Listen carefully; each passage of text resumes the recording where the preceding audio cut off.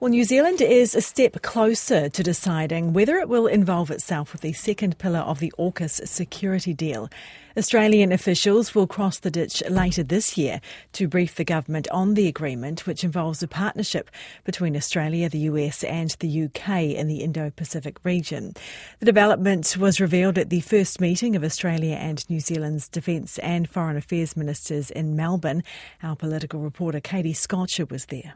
New Zealand and Australia side by side, stressing the strength of the Trans-Tasman relationship.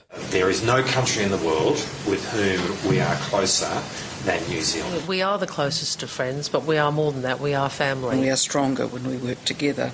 Working together, a key focus of the inaugural meeting of New Zealand and Australia's Foreign Affairs and Defence ministers.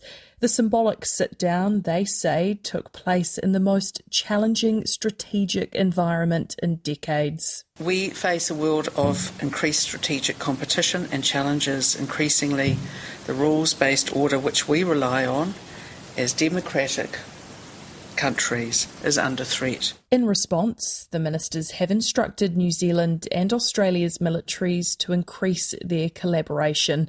Australia's Defence Minister Richard Marles says that will include regular Trans-Tasman warfighting exercises and communication between senior officers. We are committed to constructing two defence forces which are seamless in the way in which we are operating. Defence Minister Judith Collins says there will be more discussion between the two countries before they invest in military hardware.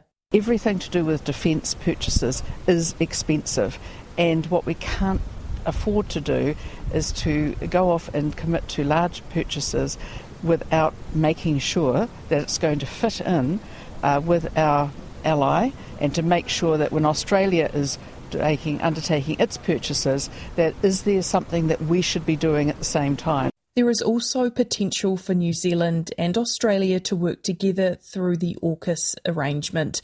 The deal will see Australia eventually supplied with nuclear-powered submarines, but there is a second pillar focused on cutting-edge defence technology.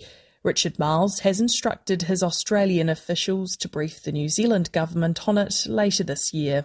We're open to the idea of Pillar 2 being open to some other countries who may be interested.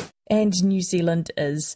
But details on the second pillar of AUKUS and what New Zealand's involvement with it could look like are scarce. Judith Collins thinks it could present good opportunities. I think there will be an opportunity for New Zealand to play its role. I'm particularly looking to New Zealand businesses and scientists and saying, how can they be involved? Is it in New Zealand's best interest? If it can be, then let's see what we can do. New Zealand is unlikely to get officially involved with AUKUS anytime soon. It's not clear when the government will be briefed on the arrangement by Australian officials, and even once that has happened, there will no doubt be further work required. But the first joint meeting of the two countries' foreign affairs and defence ministers marked a shift in that direction. The second sit-down will take place in New Zealand next year. That was our political reporter Katie Scotcher.